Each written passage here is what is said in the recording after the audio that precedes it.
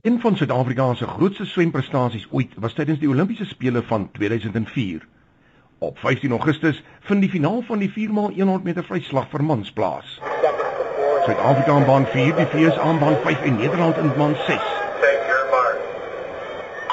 Roland Skuman hy swem die eerste been van Suid-Afrika, daarna is dit Lyndon Ferns, dan Darren Townsend en laaste Ryk Neethling, maar dis Skuman wat die krane oopdraai.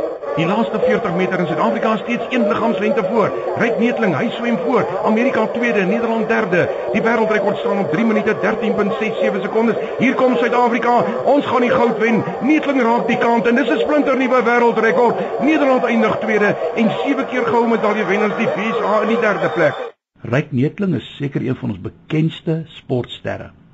Hy het al die hele wêreld deurkruis en hy het fantastiese oorwinnings, wonderlike prestasies behaal en sekerlik baie lewenslesse geleer. Ek dink hy is dus goed gekwalifiseer om vir ons te sê hoe dinge in die lewe eintlik behoort te werk. Ek wil net gou vir jou iets mooi voorlees wat hy onlangs in 'n tydskrifartikel gesê het. Mense maak my soms de mekaar. So, dis vir my belangrik om in my verhouding met die Here sekerheid te kry oor wat hy van my verwag en nie mense nie. Kom ons kyk net eers na die stelling. Jy sien, omdat ons elke dag met mense te doen het, is dit vanselfsprekend dat ander se verwagtinge van ons belangrik is. Maar ek dink Ryk is reg wanneer hy sê, dit is belangriker om te weet wat die Here van my verwag en nie mense nie. Hy gaan verder en sê, gelukkig weet ek dat wanneer ek my beste gee en nie wen nie, dit nog steeds die Here se plan was. Wow, wat 'n stelling. Ons weet almal dat jy nie altyd kan wen in die lewe nie. Maar onthou, wen of verloor, jy bly in God se hand. Hy is steeds aan jou kant. Hy sorg en seën nog steeds vir jou. Dan sê hierdie sportman iets baie mooi.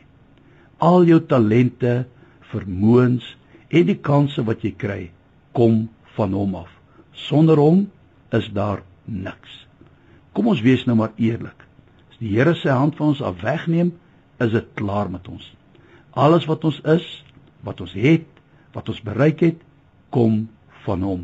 En soos Ryk sê, sonder hom is daar niks nie. Ons kan vandag werklik saam met Dawid uitroep, die Here is my herder. Niks sal my ontbreek nie. Here, maak vandag u plan en u wil aan ons bekend.